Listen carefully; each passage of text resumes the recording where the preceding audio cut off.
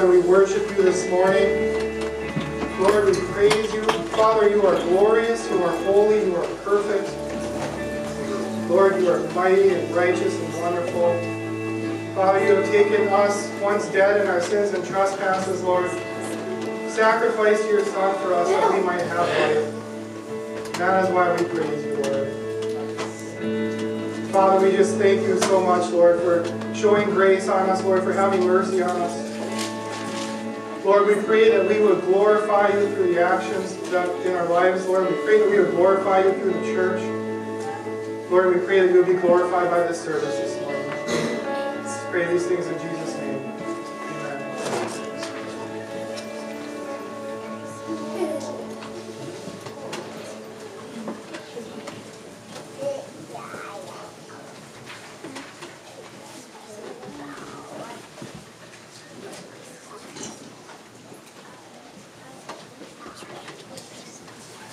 Good morning, everyone.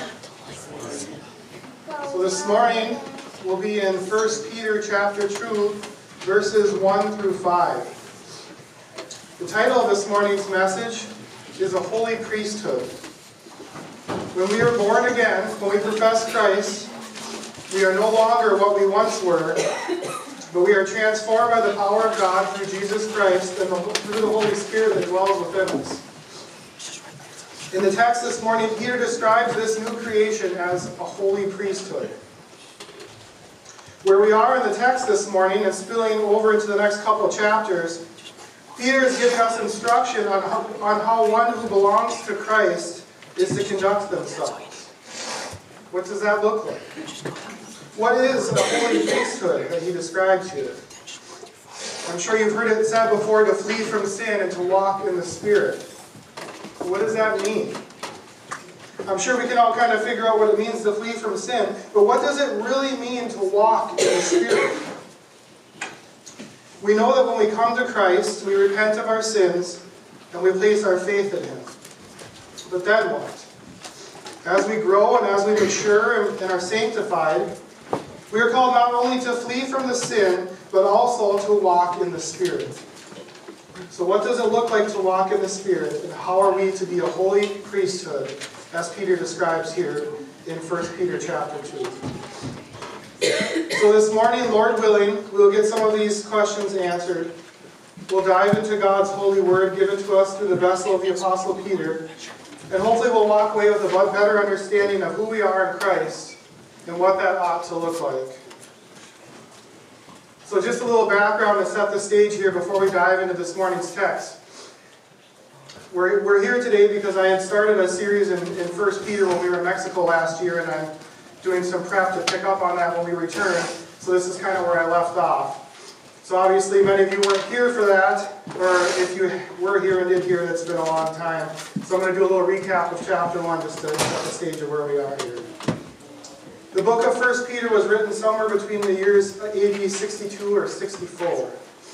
So that would have been during the persecution of the Christians under Nero's reign.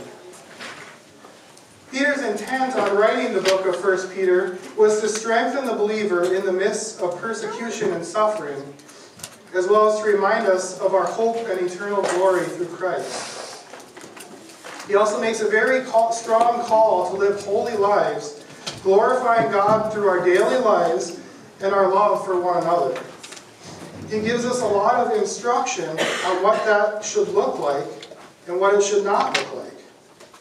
So in the first chapter, Peter opens with his greetings and blessings, and then praises the Lord for the inheritance that we all as believers share in Christ. He reminds the believer of the great blessing of this inheritance and encourages us to remain faithful and steadfast even under persecution. The reader, the audience this letter is intended for, Peter is assuming that they are already saved, that they have heard and received the gospel, and now he is encouraging and directing them. So as we read this morning, keep in mind that these are encouragements and admonishments. They're directed to those who already profess the faith, to the church, to the born-again Christian.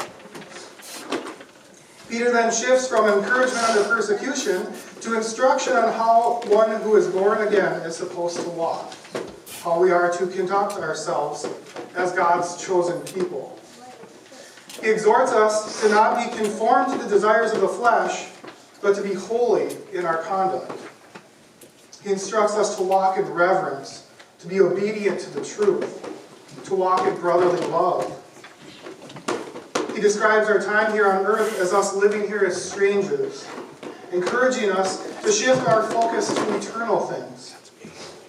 And as we get to the close of chapter 1, Peter reminds us again that we have been born again, not of perishable seed, but imperishable seed, through the living and enduring Word of God.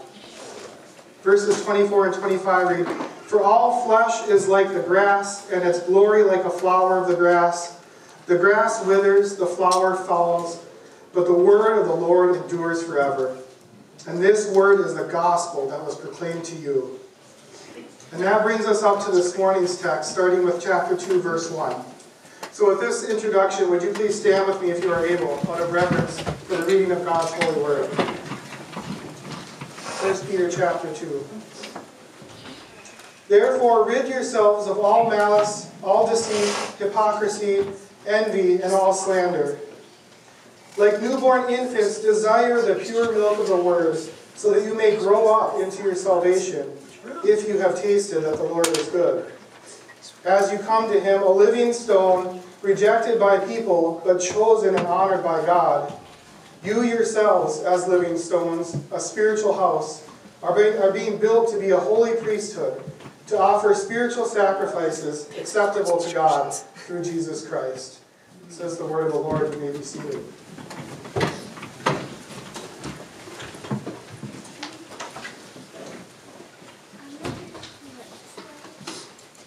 So there's quite a bit to take in here this morning. So we're going to do our best to take this verse by verse and not lose sight of the text as we go along. You will see Peter continues here over the next few chapters, giving more direct instruction and encouragement to the believer. But for this morning, we're going to try to just focus on the first 5 verses here. The overall message that we're getting from Peter here this morning is, you have been eternally blessed. You are a chosen race, a royal priesthood. You have been called out of the darkness and into the light. So let's act like it. If you're born again, if you have received the Holy Spirit, this is how you ought to act. This is how you ought to conduct yourself. This is what it should look like. God's word never changes. It never fades. Even though these words were written nearly 2,000 years ago, they're just as applicable now as they were then. And despite the differences in culture and society, we need to hear this just as much as the early believers did. You see, the problem is, as believers, as we get older and more seasoned in the faith, we kind of lose sight of the basic principles of being a Christian. We have a tendency to outgrow the gospel, so to speak. The things that first drew us to the cross and to repentance kind of get stored in the back of our memory banks, and we tend to just get focused on new pursuits, more scholarly subjects that can provoke deep thought and intriguing debates. And there's not anything wrong with that. But we also need to be ever mindful of how we are to conduct ourselves, what it really looks like to walk in the Spirit. We need a refresher once in a while to be reminded and exhorted. And we see this in this morning's text. Although Peter is writing to a church that is under persecution from the government, he doesn't just focus on encouraging them or condemning the government that is persecuting them. In fact, later in verse 13, he instructs them to submit to this governing authority.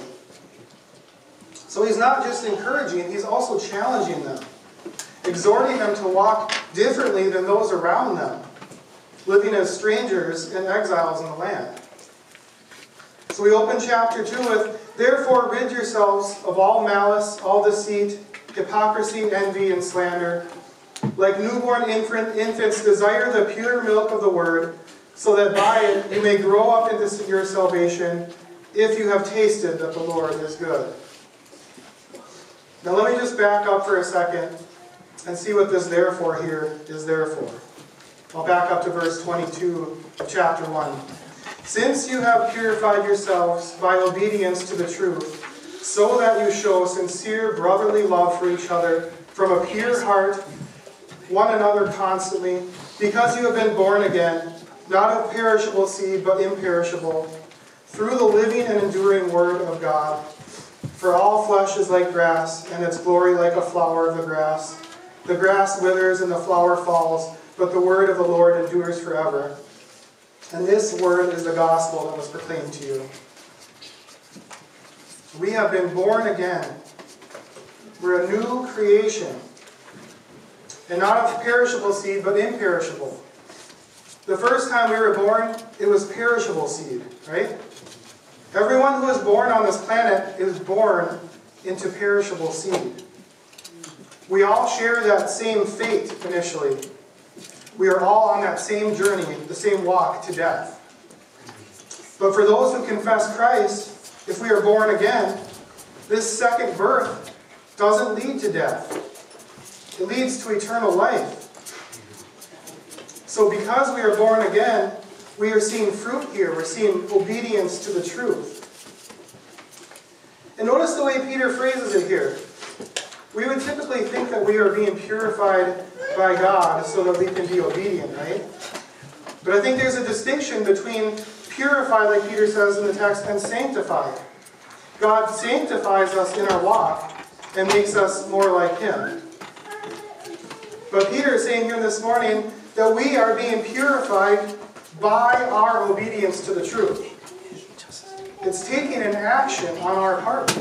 It requires effort. We don't just confess Christ and then sit back and wait for the magic to happen. It takes an effort on our part. We need to study God's Word, to know it, and then obey it. Not only are we obedient to the truth, but we are also showing brotherly love for one another. And not just superficial love, but sacrificial love from a pure heart. We are loving one another as Christ commands us to love your neighbor as yourself. So we have been born again of imperishable seed. We are being purified by our obedience to the truth. We are loving one another as ourselves, because everything around us is slowly withering and dying, yet the word of the Lord endures forever. Therefore, Peter says, rid yourself of all malice, all deceit, hypocrisy, envy, and slander. Therefore, like newborn infants, desire the pure milk of the word, so that by you may grow up into your salvation, if you have tasted that the Lord is good. You see the context here? Peter is saying, because you have been born again, not of something perishable, but something imperishable, because the word of God endures forever, rid yourselves of these things. Because you are being purified through your obedience to the truth in God's word, desire God's word. Desire that pure milk of God's word, so you can continue to grow in Christ. Let's take a look at Peter's list here of the things we are being told to rid ourselves of. Remembering here the intended audience. Peter isn't presenting the gospel to the unbeliever here in the text this morning. He is addressing those that already confess Christ. Which means that these are areas that if we're not careful, we're prone to fall into. So number one, malice. What does malice mean? Malice indicates a desire to harm or injure. It's the desire to see something bad happen to someone else. That's what's driving it here. It's not the action of hurting someone. It's the intent that's behind it.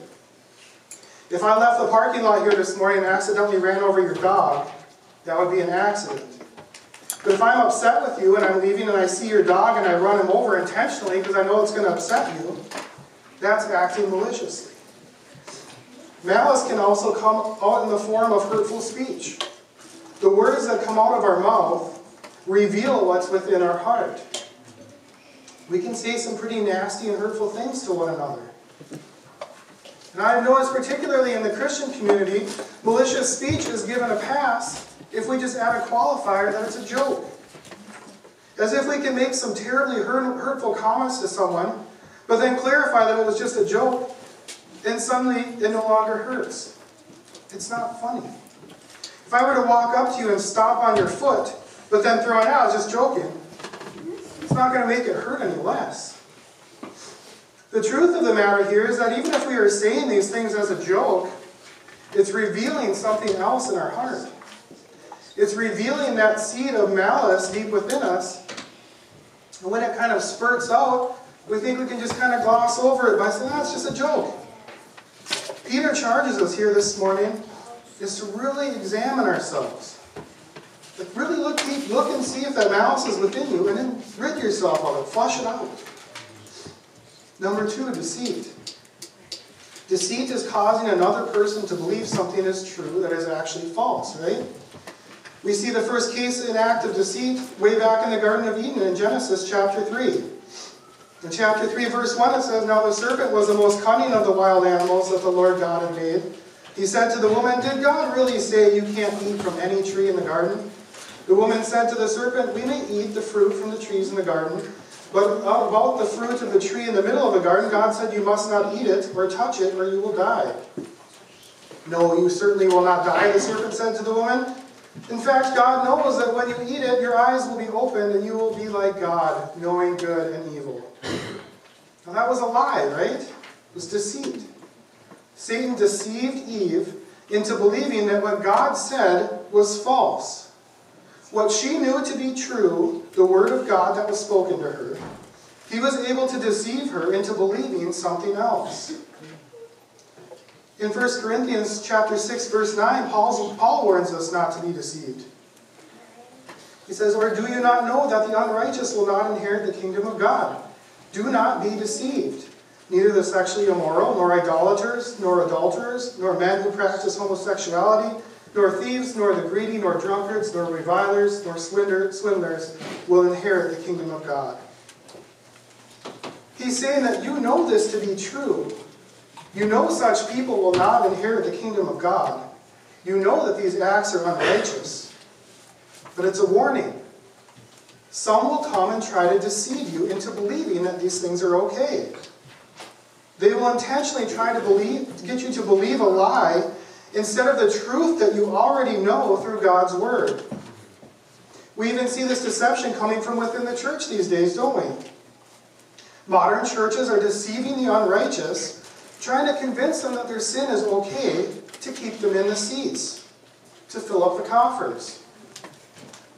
We aren't to deceive one another. Deceiving someone isn't always the big things either, like bringing original sin into the world. We can deceive one another in many ways.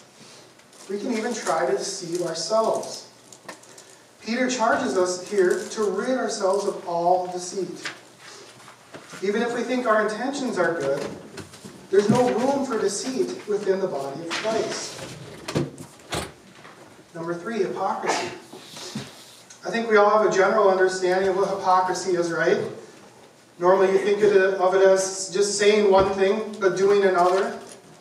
But listen to the Webster's 1828 dictionary definition of hypocrisy. Simulation, a feigning to be what one is not, or dissimulation, a concealment of one's real character and motives. More generally, hypocrisy is a simulation or the assuming of a false appearance of virtue or religion, a deceitful show of a good character in morals or religion, a counterfeiting of religion. It's a simulation. It's not real. What looks to be real is just an act. It's a sham, a counterfeit. It's a false appearance to be something you are not. Here we see deceit is tied in with this as well, going hand in hand with hypocrisy. It's intentionally causing those around you to believe a lie that you are one way, when behind the scenes you're a totally different person. So hypocrisy is not just saying one thing, but doing another. It's not just that the actions don't line up with what we're saying. It's the appearance of virtue. It's the deceit. It's the fake show we put on when we're in public to deceive people into believing that we're one way, when at home we're a different person. Peter is telling us here to purge the hypocrisy from within us. As we grow and mature in Christ, we should rid ourselves of hypocrisy. We should be transparent. We should act the same way Sunday mornings here at church as we do Friday nights out with our friends. Number 4, envy. Here's another one. I'm going to go back to the Webster's 1828 definition, as I feel it's kind of lost meaning over the years. So the definition in the Webster's 1828 dictionary says, to feel uneasiness, mortification, or discontent at the sight of superior excellence, reputation, or happiness being enjoyed by another. To repine at another's prosperity, to fret or grieve oneself at the real or supposed superiority of another, and to hate them on that account. It's not just, I want what that person has. It's not that simple. It's the feeling uneasy, the feeling discontent when comparing yourself to another. And it's not just material things. We can be envious over another person's reputation or even happiness. It says to repine at another's prosperity. Repine means to feel discontent or to fret over. It says don't even feel discontent when you compare your prosperity to another's. Envy has a funny way of turning into hatred too, right?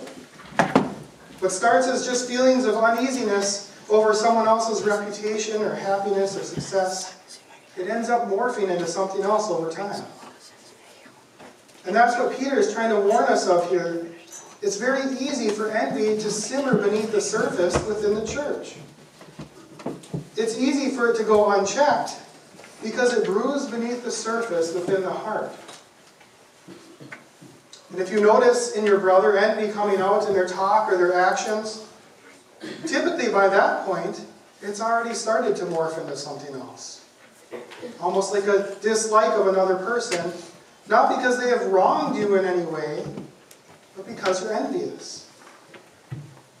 The challenge here is to really examine the heart and keep these feelings in check when you start to notice them inside yourself.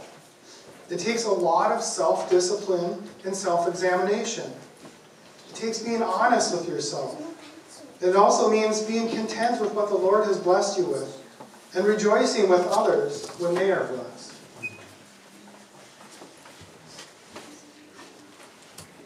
Number 5, slander.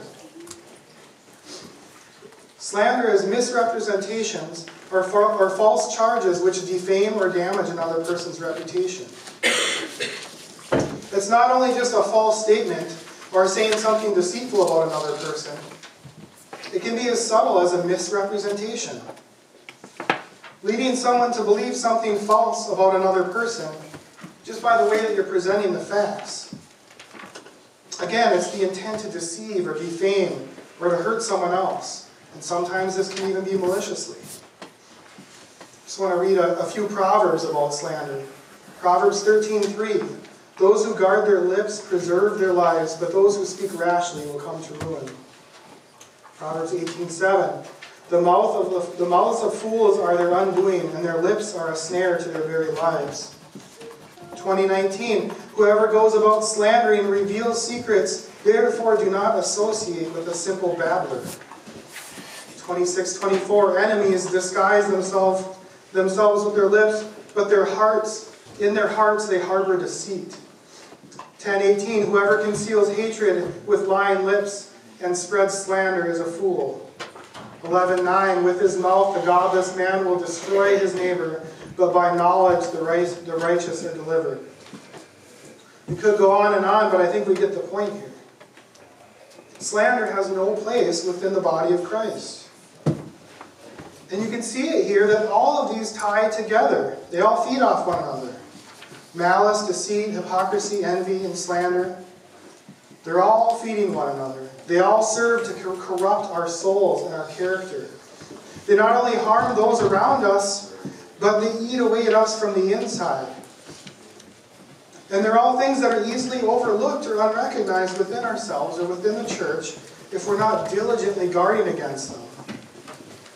We are instructed in the text here this morning to purge ourselves of such things and then replace it. Replace it with what?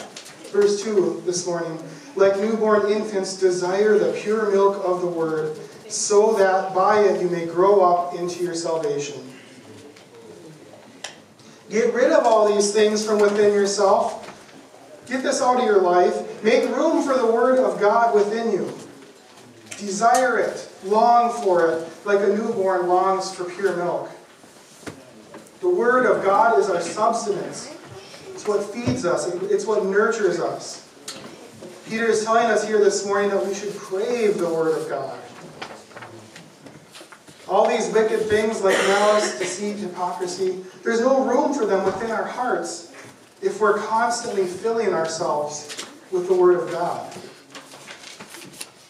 Romans 12 says, "Therefore, brothers and sisters, in view of the mercies of God, I urge you to present your bodies as a living sacrifice, holy and pleasing to God. This is your true worship. Do not be conformed to this age, but be transformed by the renewing of your mind, so that you may discern what is good, pleasing, and perfect will of God." Keep your bodies pure, a living sacrifice, free of all these wicked things, being transformed by the renewal of your mind. And how are we being transformed? And how is our mind being renewed?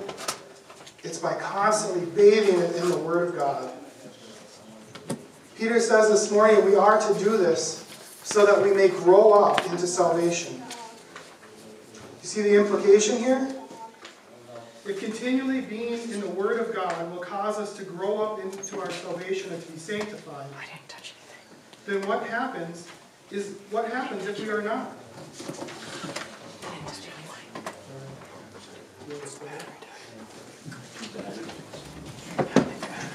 2 batteries.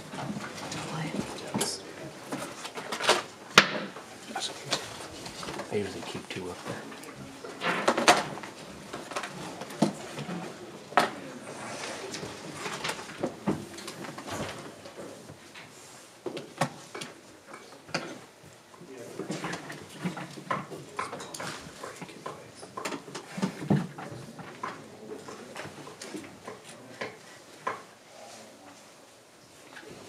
Let's try this again. So what Peter is saying this morning so if we're bathing ourselves in the Word of God, it's causing us to grow up into our salvation. Then what's happening if we're not in God's Word? Nothing. We're stagnant, useless. We're salt that has lost its saltiness, that is no longer good for anything but to be thrown in the trash heap. So Peter exhorts us this morning, rid yourselves of these things, crave the Word of God, and fill yourself with the Word of God and grow up in your salvation. Verse 3, if you have tasted that the Lord is good. It's an if-then statement, church. If you have tasted that the Lord is good, if you are born again, then you will rid yourselves of these things. Then you will desire the Word of God like the purest milk. And he's not expecting that we'll immediately all be there right out of the gate either. Remember, Peter is writing here to the church under persecution. God's word here in the text is directed at the believer. The point is to look at these things, look for these things within you. Are they there? The implication is that they are there. We just haven't been looking hard enough to find them. We don't need to get offended or defensive, but rather find them within ourselves and then root them out. Rid ourselves of deceit. Rid ourselves of envy. And then fill ourselves with the Word of God. It says we are to desire the Word of God like infants desire pure milk. This doesn't happen overnight. In the flesh, we don't always want to just sit down and read the Word. We're distracted. We have other things going on. We have busy lives. But if we start examining ourselves, if we start cleaning house, so to speak, and we start spending more time in God's Word, we will desire it. You see, God will transform the desires of our heart as He sanctifies us, and we will long more for His Word. This is all vitally important to the church. The believer was never meant to be stagnant. We're meant to be sanctified, to be transformed, to be continually growing. Look at verses 4 and 5 here. As you come to Him, a living stone, rejected by people, but chosen and honored by God. you yourselves as living stones, a spiritual house, are being built to be a holy priesthood, to offer spiritual sacrifices acceptable to God through Jesus Christ. Now, at first, it's easy to lose sight of the big picture here and kind of get lost in this word salad, as Peter's using a lot of descriptive language here of the believer. So let's break this down a little bit and see if we can make it a little easier to understand. So, a living stone. Peter describes this as a living stone. It has a two-part meaning here. The first, it's a living stone. It's living, right? That's not possible. Stones have no life. Stones do not have life. We see trees and grass and animals and even water, life all around us. But a stone is dead. It never has any hope of being alive. It's dead. There's nothing in it, which is what we once were. Apart from God, we had no hope of life either. But what once had no hope, God has made alive. He has taken a hopeless stone and He breathed life into it through Christ's atonement for our sins. The second, we see in Scripture the connection between Christ and a stone. Psalm 118:22, the stone that the builders rejected has become the cornerstone. You'll see this scripture quoted over and over again throughout the New Testament. We hear this term a lot, and I think we kind of lose its meaning over time. The cornerstone is the first stone set in the construction of a masonry foundation. As the first stone is laid, it becomes the reference point for all other stones laid subsequent to it. Everything finds its definition from this first stone.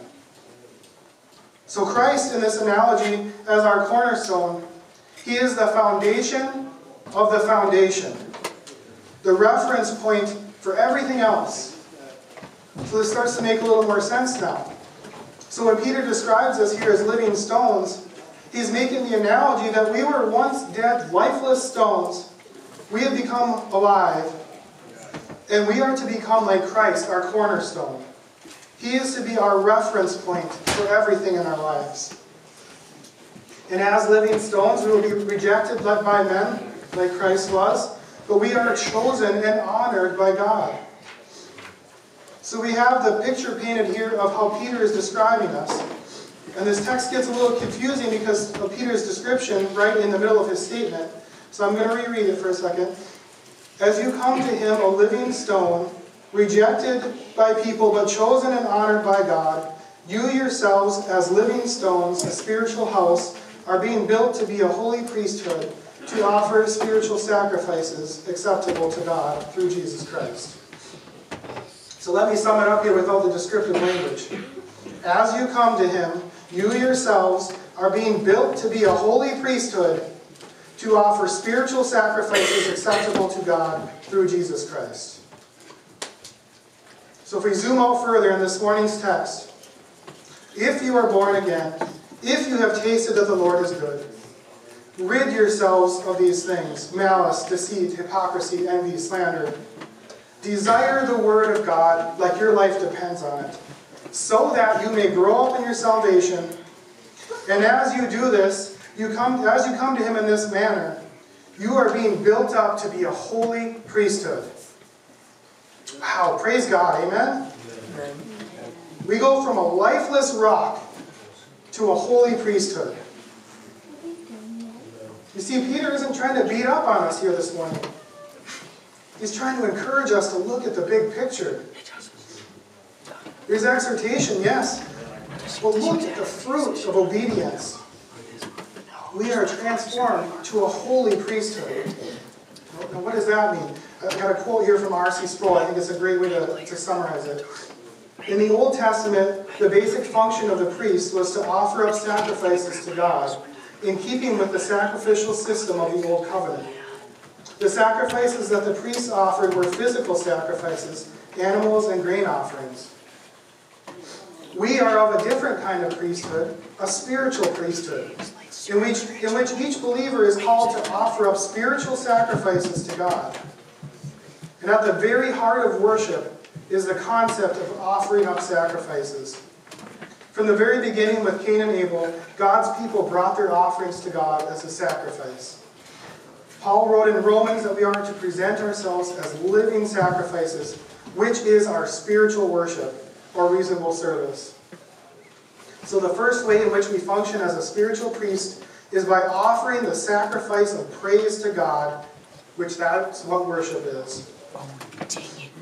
I did. So our primary role, the primary role of us as a royal priesthood, is to offer up ourselves as a living sacrifice and to praise God.